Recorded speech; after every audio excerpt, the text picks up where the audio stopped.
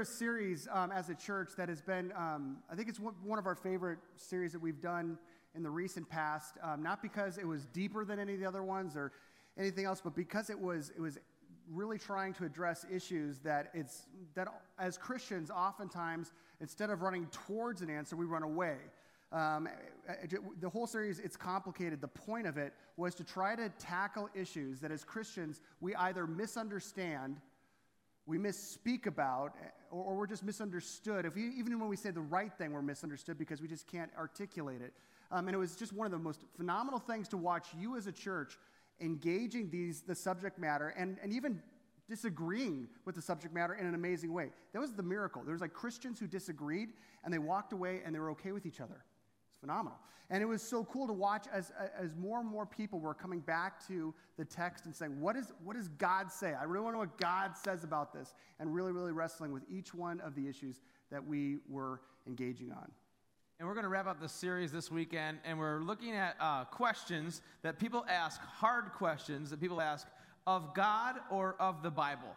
Things that they've read or heard about that Scripture teaches that they would say, man, I don't know if I can be all in on this God or your holy book because of what I've heard or read or in your Scriptures. And I don't know if you've ever, my guess is you've said the phrase, that's a great question, right? And usually you say that for one of three reasons. Like if maybe you're in an argument with a spouse, or you're maybe hanging out with some friends, or you're even in a job interview when you would say these things. And the first way you would say it is because you're like, that's a great question, and you're thinking, because I got a great answer for this question. I'm so glad you asked. I'm going to let you have it right now. I was waiting for you to ask me that question, right? I'm going to shine in this interview because you finally asked the question. I was hoping that's one reason. The other one, especially in a job interview or in an argument with a spouse, you'll be like, that's a great question, and really you're just using the word time to let your mind think because you're like, that's such a great question. I don't really know what I'm going to say right now, right? And you've been there, and you're like, that really is a good question. I'm not sure what, I'm thinking about it as I speak. The third way is you're just basically admitting, like, that's a fair question. That's a smart observation. That's a good, solid question. And basically, a little bit of all three of those reasons is why we kind of chose. There's lots of questions that people have that as they become a Christian or before they become a Christian, they're just kind of like, I gotta wrestle with these issues. And so we chose three from many. And our hope is that a little of all three. These are hard questions. And there's no like one perfect Bible verse, really simple, easy answer. We hope that like the rest of this series, these will be thought-provoking and conversation starting for you and your small groups and with your families. We really hope that not only are they smart questions that, we just want to say, hey, that's a legitimate concern. That's a good observation. That's a fair question. But also, we're glad that these questions come up because our goal is that as we kind of dive into these three topics, that you will either feel more ready to put your faith in Jesus, if some of these are the hurdles that you've had and just kind of the hang-ups that you've had to finally giving your life to God, or that you'd feel more equipped to help someone else put their faith in Jesus. Because these are legitimate questions, but we're so glad that you asked because we think we're better for going through them. So we're going to dive in. If you grab notes in the back, we kind of just spelled out some of the questions and the problem, and then we gave you some room to write some thoughts down as we go. So question number one that we're going to hit today is, why does God seem like a genocidal monster, especially in the Old Testament? Maybe you've thought this, or maybe someone's asked you, or if you've never considered this, here's the problem. The Old Testament contains sections where God judges entire populations of people, wiping them completely out, men, women, and children, most notably in the account of the flood and the conquest of the promised land, Canaan, with Joshua leading the Israelites. So that's a good question. It's a great question, and it's honestly, if you've been like, man, I'm all in for Jesus, and then you read the Old Testament, you're like, whoa, who is this that I'm all in for? I don't know if you've ever experienced that. But we have a couple of handicaps coming to the text right off the bat, and one of them is that the Bible is very clear that we don't know the mind of God. The other thing that we don't have is the cultural understanding. Have you ever watched a movie especially if you're in your 30s or 40s or 50s or older, have you watched any movies from your upbringing or TV shows and went, whoa, I can't believe that was okay. Did you hear what they just said? And then you can't believe that you actually didn't even flinch when it first came out. You're like, that's kind of messed up that they used that word, that they actually said that. And I didn't even notice it at the time. And that's like 30 years of difference, of looking at the culture of 30 years ago versus today, and recognizing my 21st century, 2020 sensibilities allow me to look back on the 1980s and 90s and go, wow, there's some things that people were okay with that were probably a little bit sketchy, a little bit messed up, or at least we didn't understand then what we understand now. Now think about that from 30 years to 6,000. Do you think that there's possibility that we would look back on a culture 6,000 years ago and go, okay, there's things that I just can't relate to or understand that was normative at that time? When you're coming into the Old Testament, you're coming into an ancient world that is barbaric, that is war-torn, and that is brutal. And starting in any nation, there's brutality. God is always one who's coming in to the culture at hand and working with what he has. And what he's working with at that point is a very brutalized culture. One of the first things we need to understand is that when you see, especially with Joshua coming into Canaan, you don't see Joshua coming in and like bulldozing Braidwood. Or like coming into town and like, all right, guys, let's go ahead and let's kill every single person in Shanahan, men, women, and children, and their cats. Go.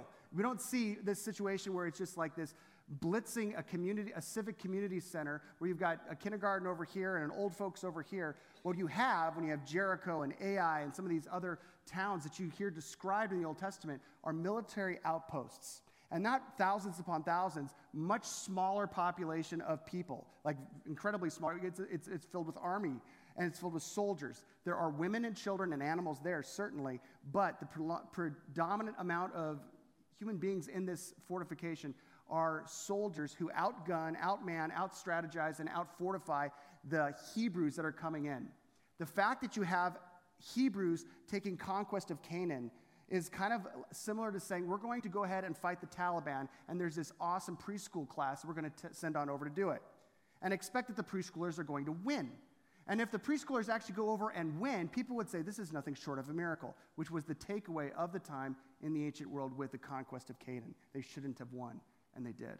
But not only that, not only were they thinking we need to think military compounds, not houses and cities as we think of them right now, but we have to think it through the lens of God's patience.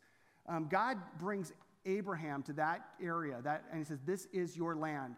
This is the land that my nation is going to start, the nation that's going to be an epicenter of my love for the whole world, for people to see what's going to happen here. This is where it's going to be.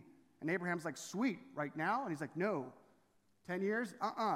400 years from now, this is what your descendants are going to have a chance to take possession of this land. He's like, why? And he gives two reasons. The second reason pertains to why then. The second reason is because the fact that he was going to allow the sin of the Amorites to get to a point before he would ultimately cleanse the land, wipe the land clean of the toxicity and the brutal, murderous, rapist toxicity of the land. Because again, God was preserving his people for future flourishing. The interesting thing about that is that that's 400 years of God's patience.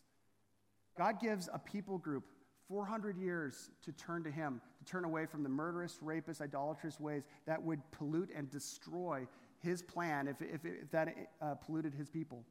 He gives them 400 years of patience. Now, if you had your family and they were surrounded by murderous, rapist people that are going to do something that was going to be absolutely detrimental to the future of your family, how long do you operate without acting?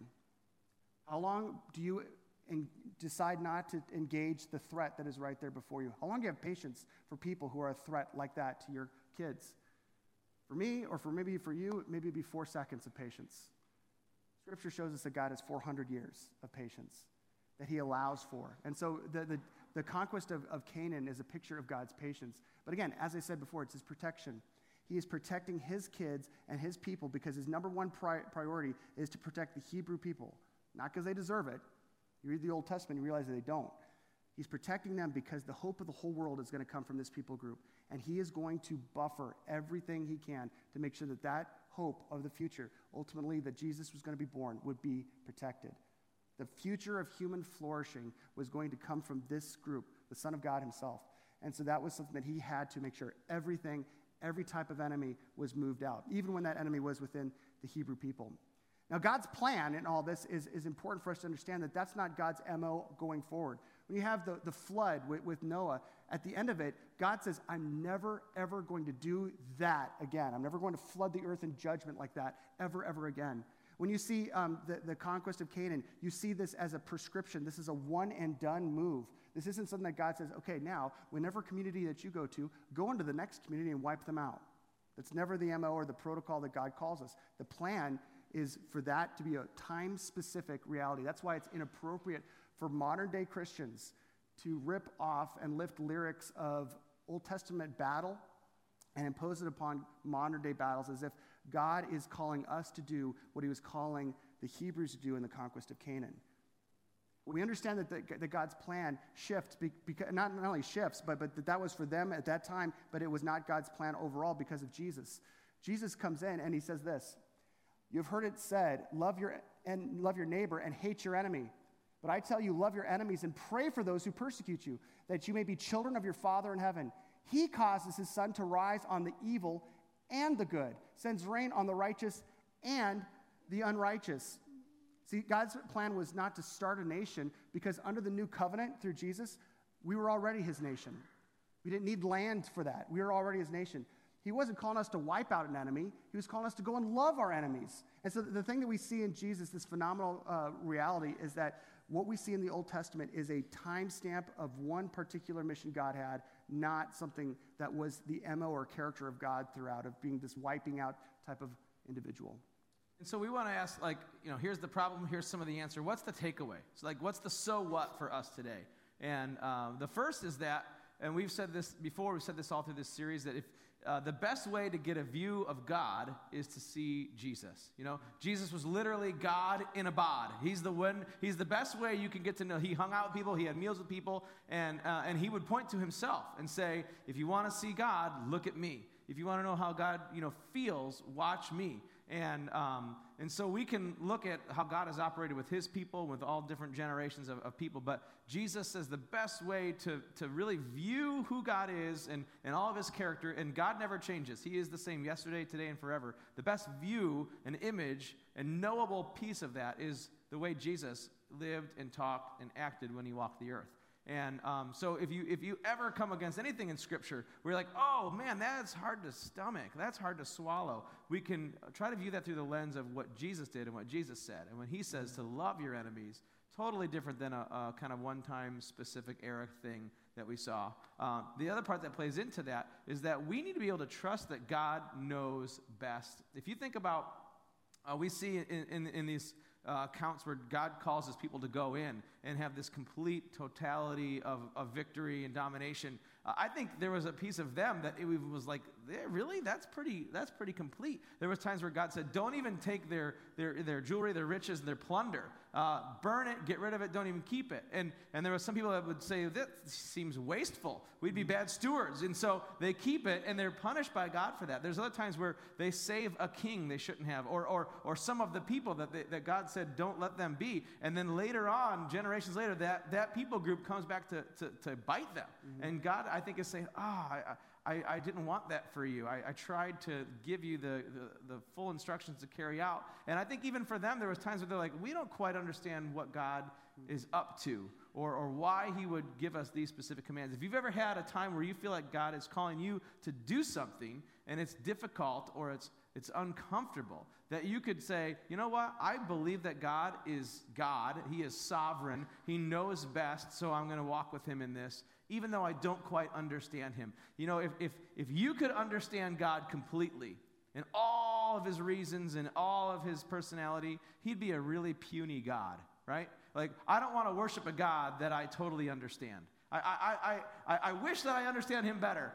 And he lets us continue to grow in our understanding of him, but we will never completely see him for all that he is because he's God, and we're not.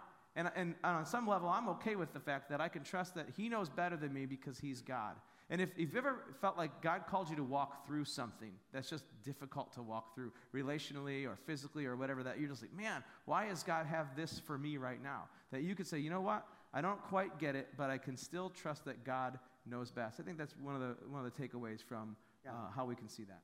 Yeah, Jesus was, and like you said, he was totally the corrective lenses of the Old Testament, because even the first century Hebrew people didn't completely understand the mind of God, and Jesus was constantly correcting them and saying, look, you need to understand it. I'm God. I'm going to go ahead and give you the accurate interpretation on what you misunderstood in our history, in our past. If you want someone who is just a phenomenal, or a good resource that's a great takeaway for subjects like this, like the mercy of hell, the surprise of judgment, and the hope of holy war, it's a phenomenal book called The Skeletons in God's Closet, things that normally push people away from God, specifically with regard to the Old Testament, but some New Testament things as well. And Joshua Butler is a phenomenal guy to attack that. Yeah. All right, we're going to move to number 2, next question of the day.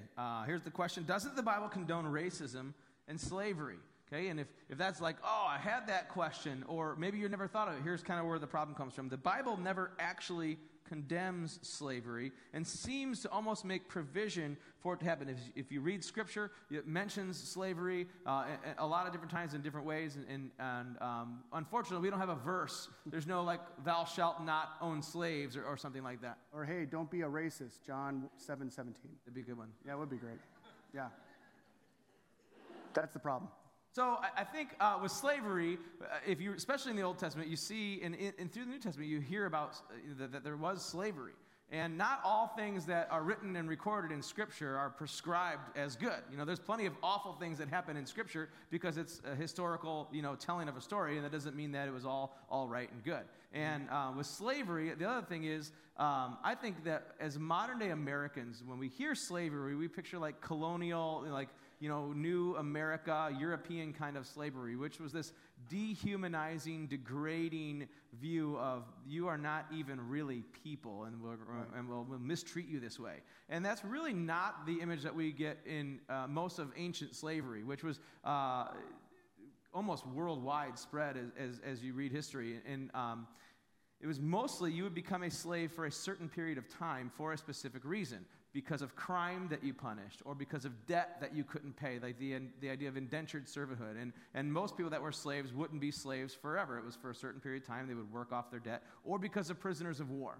And then we see, I think it's neat to realize, so we have an image of slavery similar to what we imagine, where it's mistreating of people, and it bothers God. So God leads the Israelites to Egypt, and it's awesome for a while until they get a new Pharaoh, and he's scared of them, and he makes them their slaves. And it's in this, like, you're not actually humans, we mistreat you, degrade you kind of slavery. And the people cry out, and the Bible says that their cries reached God's throne in heaven, and he was concerned for them.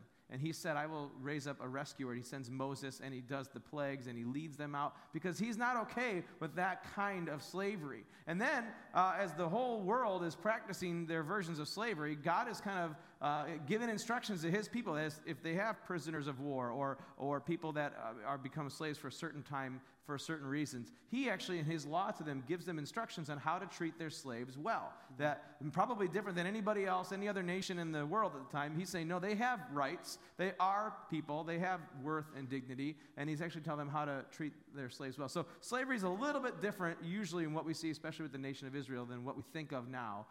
And we see that God is commanding his people to treat slaves as people better than probably anyone else around.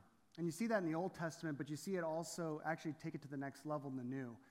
Jesus impacts everything, because again, now you finally have God walking around, God showing us exactly what it looks like to love, which is always elevating the humanity of people because they're created in the image of God. You have the effect of Jesus' work, like in Paul. You have Paul who writes things like this, and I totally typoed the verse, but it says this: there's neither Jew nor Gentile, neither slave nor free, nor is there male nor female, or you are all one in Christ Jesus. This is absolutely countercultural information, because what it's saying here is, no, even though we have this caste system of different worth that we place upon people from our country are the ones who are the most important, or people that are our color are the most important. He says, no.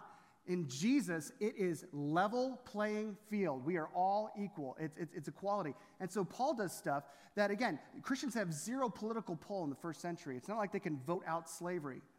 So that's not done. But you see what God does is God comes in and cuts the legs out from slavery. He guts it from within, and through the work of Paul. Paul comes in and says, he writes slaves, and he says to them, I'm writing you, people who are powerless, people who are under the oppression of a master. And he says, I am giving you the divine power of actually using your work that is just oppressed work. I've got to do this. I've got this because I've got a master. And instead of interpreting it simply that way, to actually having the power put back in your hands to say, I'm going to do this instead of for this guy, I'm going to do this as ministry.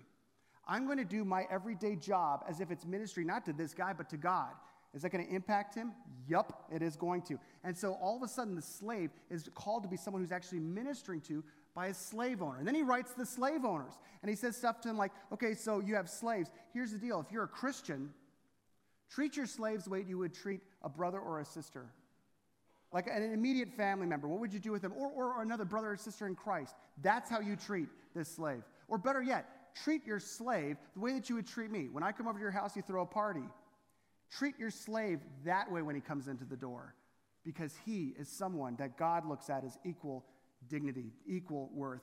The amazing thing that we see this is that and this is within the takeaway, that you can't, it's not the Bible that is the source for racism or the source for slavery, just the opposite.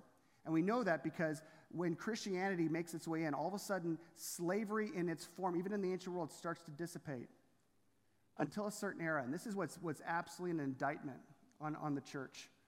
After the Reformation, we have God's Word. People, for the first time, have a copy of God's Word they can walk around with, they can read, they understand God's perspective. After the Reformation, they've got this. And that's right around the time that we see slavery take its most dark and dehumanizing steps. And so people are either owning, as Christians, owning slaves in ignorance to what the Bible says. Or worse yet, they see what the Bible says and they're looking the other way. And we know that's the case, at least in part, because of the slave Bible. In the 1800s, a copy of the Bible was published in England and then was exported to the West Indies colonies and then ultimately to America, that gave slaves a copy of the Bible that they could read and be close to God. Only one difference. They cut out 90% of the Old Testament and 50% of the New Testament. Anything that they deemed would showcase the freedom one has in Christ, or the freedom and worth that one has as a child of God, no matter what your race is, no matter what your color is, that you're all created in God's image. They eradicated it and ripped it right out of Scripture, and they gave them that copy of something that was not God's Word. The only way that you can use the Bible to promote slavery or racism is if you take the Bible out of it and you just rip it to shreds and make it into a human document that's incomplete. That's the only way. As Christians, what we need to say is, as people of God's Word, any type of dehumanization is wrong. This is why Christians were at the front of elevating the role of women, because they looked at how Jesus did that. How humans that were Christians elevated the role of children, because they saw that's what Jesus did. And so through the civil rights era, it was God's Word that was quoted to promote the civil rights movement. Any kind of racial supremacy is evil. Evil. Any kind of looking down on another race other than yours as lower or diminished is absolutely evil, because it's not just an affront to that race, it's an affront to the creator of those races, who created those races on purpose as a reflection of his beauty and artistry. That's the takeaway for that. So we got one left, and we saved it for last because we figured it was an easy one to get through. We only have a couple minutes, so we can... This is one that probably we've all wondered, we've all felt, and probably most of us have had someone ask us about this if they knew you were a Christian. So the third one is this: if God is a good God, why does he allow suffering? You've felt this, you've wondered this. Your friends easy question. Yeah, this will take no time at all. Okay, here's the problem. The Bible depicts God as all-loving and all-powerful.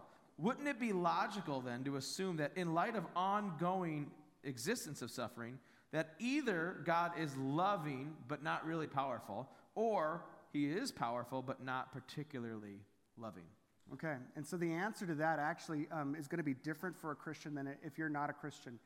Let's start actually with the question of where does suffering come from, or why does suffering exist if you have already come to the conclusion, for whatever reason, that there is no God. There's no God, but suffering is a reality, and you're a smart observer, and so you realize that.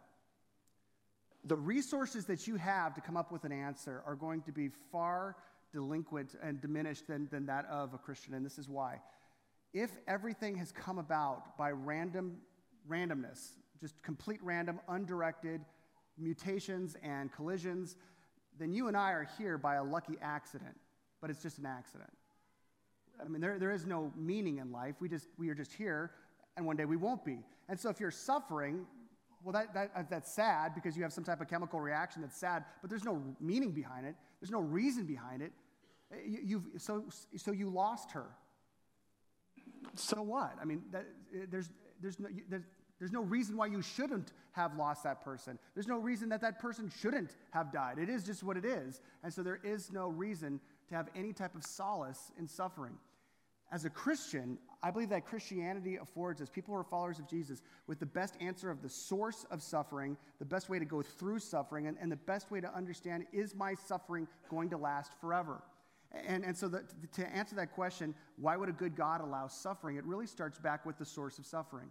A good God allows suffering for his ultimate glory, because his ultimate glory was to include creating humanity, not as robots, but with the ability to have a relationship. Whenever you open up a scenario where you have the chance to have a relationship, you are opening up the chance to be rejected, betrayed, and suffer. If you've had any type of friendship or relationship, you know that suffering has come alongside that, no matter how good it is. And so God creates humanity not as people who are automatic, just robotic individuals, but people who could respond to him or choose to walk away.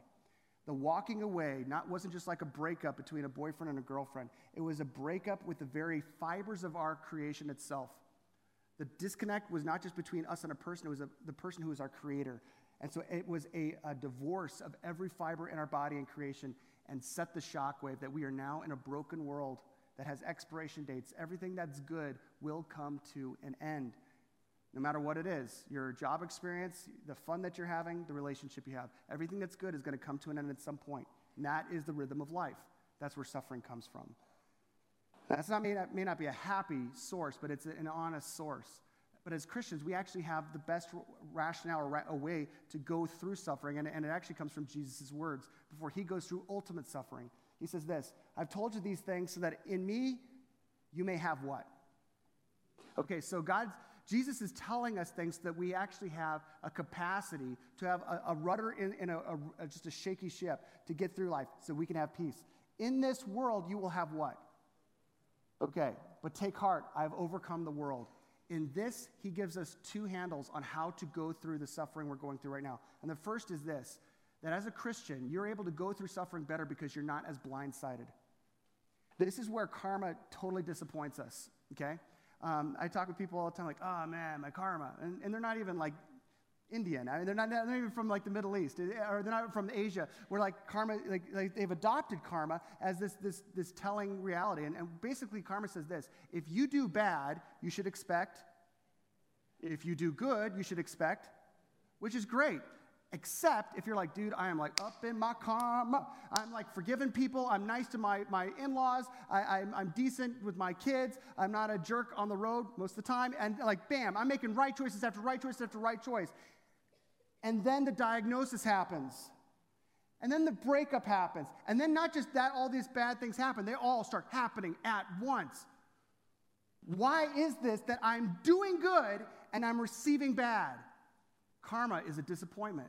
Because karma is a joke. That's not how things work. And the problem is that as Christians, we import karma into our faith. And what we do is this. If I obey God, he's going to protect me from suffering. If I obey God and I'm a good Christian, I'm making the right decisions, I'm reading my Bible, I started going to church again, I'm not going to get a flat tire. I'm not going to get broken up with. I'm not going to get let go from work. And that's not how it works. Where's that promised to you in Scripture? Because what Jesus promises us is this. In this world, what? You will have trouble. That's the promise. Your promise is you will suffer. So, as a Christian, even though it's an unwelcomed reality, it's a reality that we can embrace without denial. I can embrace the fact that suffering is going to happen. If you're not going through suffering right now, just wait. Because as long as you're breathing, that's coming for you. When it does, as a Christian, however, you don't have to be shocked. When the diagnosis comes through, when the breakup happens, when you're betrayed, you're not shocked. Because this is a broken world that we live in. You don't have to ask, what did I do to deserve this? You live in a broken world where Jesus promises you in this world you will have trouble. But the second part of it is amazing. Not only can you not be as shocked, you're not alone. Jesus says, in this world you will have trouble, but take heart. In other words, adjust your perspective because it's not all bad news. Even though you're going to get suffering after suffering after suffering, I have overcome the suffering that you're going to go through right now, so it's not your final reality. It's not your ultimate truth. Those are the two handles that we get a chance to actually go through suffering that gives us an understanding of how we can then know what's going to happen with it. So we want to kind of wrap up with some verses that we both just absolutely love from Romans chapter 8. Where Paul, who suffered greatly, he wrote like a chapter on all the horrible things that happened to him. And it makes you feel better about yourself when you read it. He talks about suffering. So Romans chapter 8, verse 18, Paul says this, I consider that our present sufferings, he doesn't deny them, he gets it. Our present sufferings are not even worth comparing with the glory that will be revealed in us. And what he's saying is, maybe you get a new girlfriend or a new job or things turn around here on earth. But even if they don't, and you might suffer greatly for a long period of time, one day we'll be at home with the Father in a perfect place for eternity with glorified bodies. And Paul says we will look back no matter how great our suffering is, and we will say it doesn't even compare to the future glory that is coming to us as believers, which gives us great comfort that when you suffer, God is not surprised. That you can make that to say, oh, God, what a horrible God that he wouldn't keep that from me. But you can actually, I feel a lot better that he says, I'm aware of your suffering. I'm actually okay with your suffering because he says, I'm actually at work in your suffering. Later in the chapter, Paul says this, we know that God works in all things for the good of those who love him, who have been called according to his purpose. That God is at work in all situations, on your best day and on your worst day, in good seasons and in dark seasons, that God says, I will use this to bring about good in you and through you, especially if you stick it out with me. I think one of the answers is why would God even allow suffering is because he gets so much more glory when you have faith when it's hard than when you have faith and it's easy. And that we grow through suffering, and that our witness is stronger through suffering. And Paul says God is at work in all things, and if God's okay with it, then I can be okay with it. I think as a Christian, we have this answer for where suffering comes from and sin and why it happens to us. And it doesn't make us feel better. It doesn't make it easy. But we can say, okay, I don't have to worry about if God loves me or if God will take care of me or if this will end because God has promised that I am with you always. It will have an end. It won't even compare to what you're going through right now. And then Paul goes on. He goes, for those God foreknew, he also predestined to be conformed to the image of his Son, that he may be the firstborn among many brothers and sisters. And those who he predestined, he also called. Those he called, he also justified. And those he justified, he also glorified. That when you put your faith in Jesus, he says, I had a professor that said, salvation is difficult to explain, but he would say, it's like not yet, but already happened, right? Like you're saved in the moment. Your ticket to heaven is punched. Your sins are forgiven. Jesus comes into your heart. The Holy Spirit indwells you, and it's once and for all. But at the same time, there's this process of you becoming more and more like the image of his Son. And one day you will be glorified in heaven, home with the Father for eternity. This is what has been promised to all who follow God, regardless of our darkest and darkest of times. Many of you have just gotten through like serious sickness, right? If that's you, just cough. Now, we've gone through like awful. It's been really bad. In fact, I'm surprised that there's so many people here today because of that. But when you're in the midst of being sick, or you're recovering from a surgery, the one thing that's going through your mind is, man, is this going to be forever? Am I going to feel like this forever? If you've just been broken up with or some tragedy has happened to your family, you've experienced a loss, am I going to feel this way forever? And the promise of Scripture is no.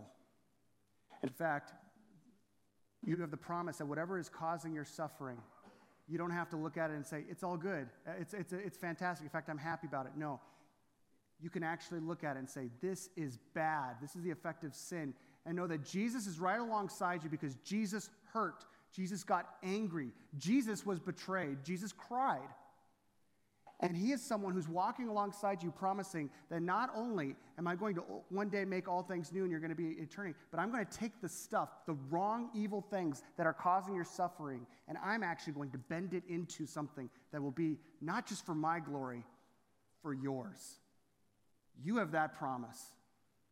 And so the takeaway for us is this: how could a good God allow suffering? The answer is communion. The answer is the Lord's table. The reality of what we have in communion is the answer to suffering, because what it says is we have a good God who not only allowed suffering by way of opening up the world for love, but he did the one and only thing necessary to be able to end it. He allows us, whenever we take this Lord's Supper, to come as suffering individuals, suffering because of our own choices, and suffering because of the choices of others, and suffering because of the broken world that we live in that has broken us down and our bodies down. We have the chance to take all the suffering and bring it to the feet of our Savior, who is described in Scripture as the suffering servant. He is here to serve you. Communion is not something you bring to God. Not an indication of how holy or special you are or how your week has gone. It's the suffering coming before the Savior, who is the only one who can make us whole. You're being fed by the Savior in a way of being reminded that it is his provision of his body and his blood that is our fulfillment. No matter what pain has been caused in your past because of your sin or the sin of this world, he spoke a more pronounced word over it in his sacrifice on the cross. That's why we celebrate this as Christians. We're going to wrap up this morning by taking communion together, which is an awesome way for the church to celebrate who Jesus is, what he's accomplished for us, what he offers to us together, and to remember what Jesus suffered so that he could offer us eternity in heaven. And we believe that communion is for believers in Jesus. You don't have to be a member of this church to take communion with us. It doesn't make you a member of this church, but we do believe that it is something that is given and offered to people who have put their faith in Jesus. And I just want to say, if you're here and you've never put your faith in Jesus, it's really as simple as just admitting that you are a sinner and you cannot save yourself. That Jesus is the one and only Savior, and his death and resurrection offers forgiveness for your sins in eternity, that you put your faith in him and trust him to forgive you of your sins and to be your Lord and your Savior. And when you do that, if you do that this morning in your heart, then you are saved. You are his. And I would love it if maybe one of these questions that we've talked about is one of your hurdles, that you just were, you've hung out with us for a while, you've considered following Jesus, but some of these things about, I can't believe the suffering that I felt or my loved ones have felt, or I just have heard some things about your God that I just couldn't worship, and maybe we didn't answer those questions completely, but enough that you can say, you know what, I can trust in this Jesus, and I can work out my belief as I go, that if you put your faith in Jesus for the first time this morning, I want to invite you to celebrate your very first communion with us right here, right now. It's for all believers. If you've been a believer for 10 seconds or 10 decades, this is for you.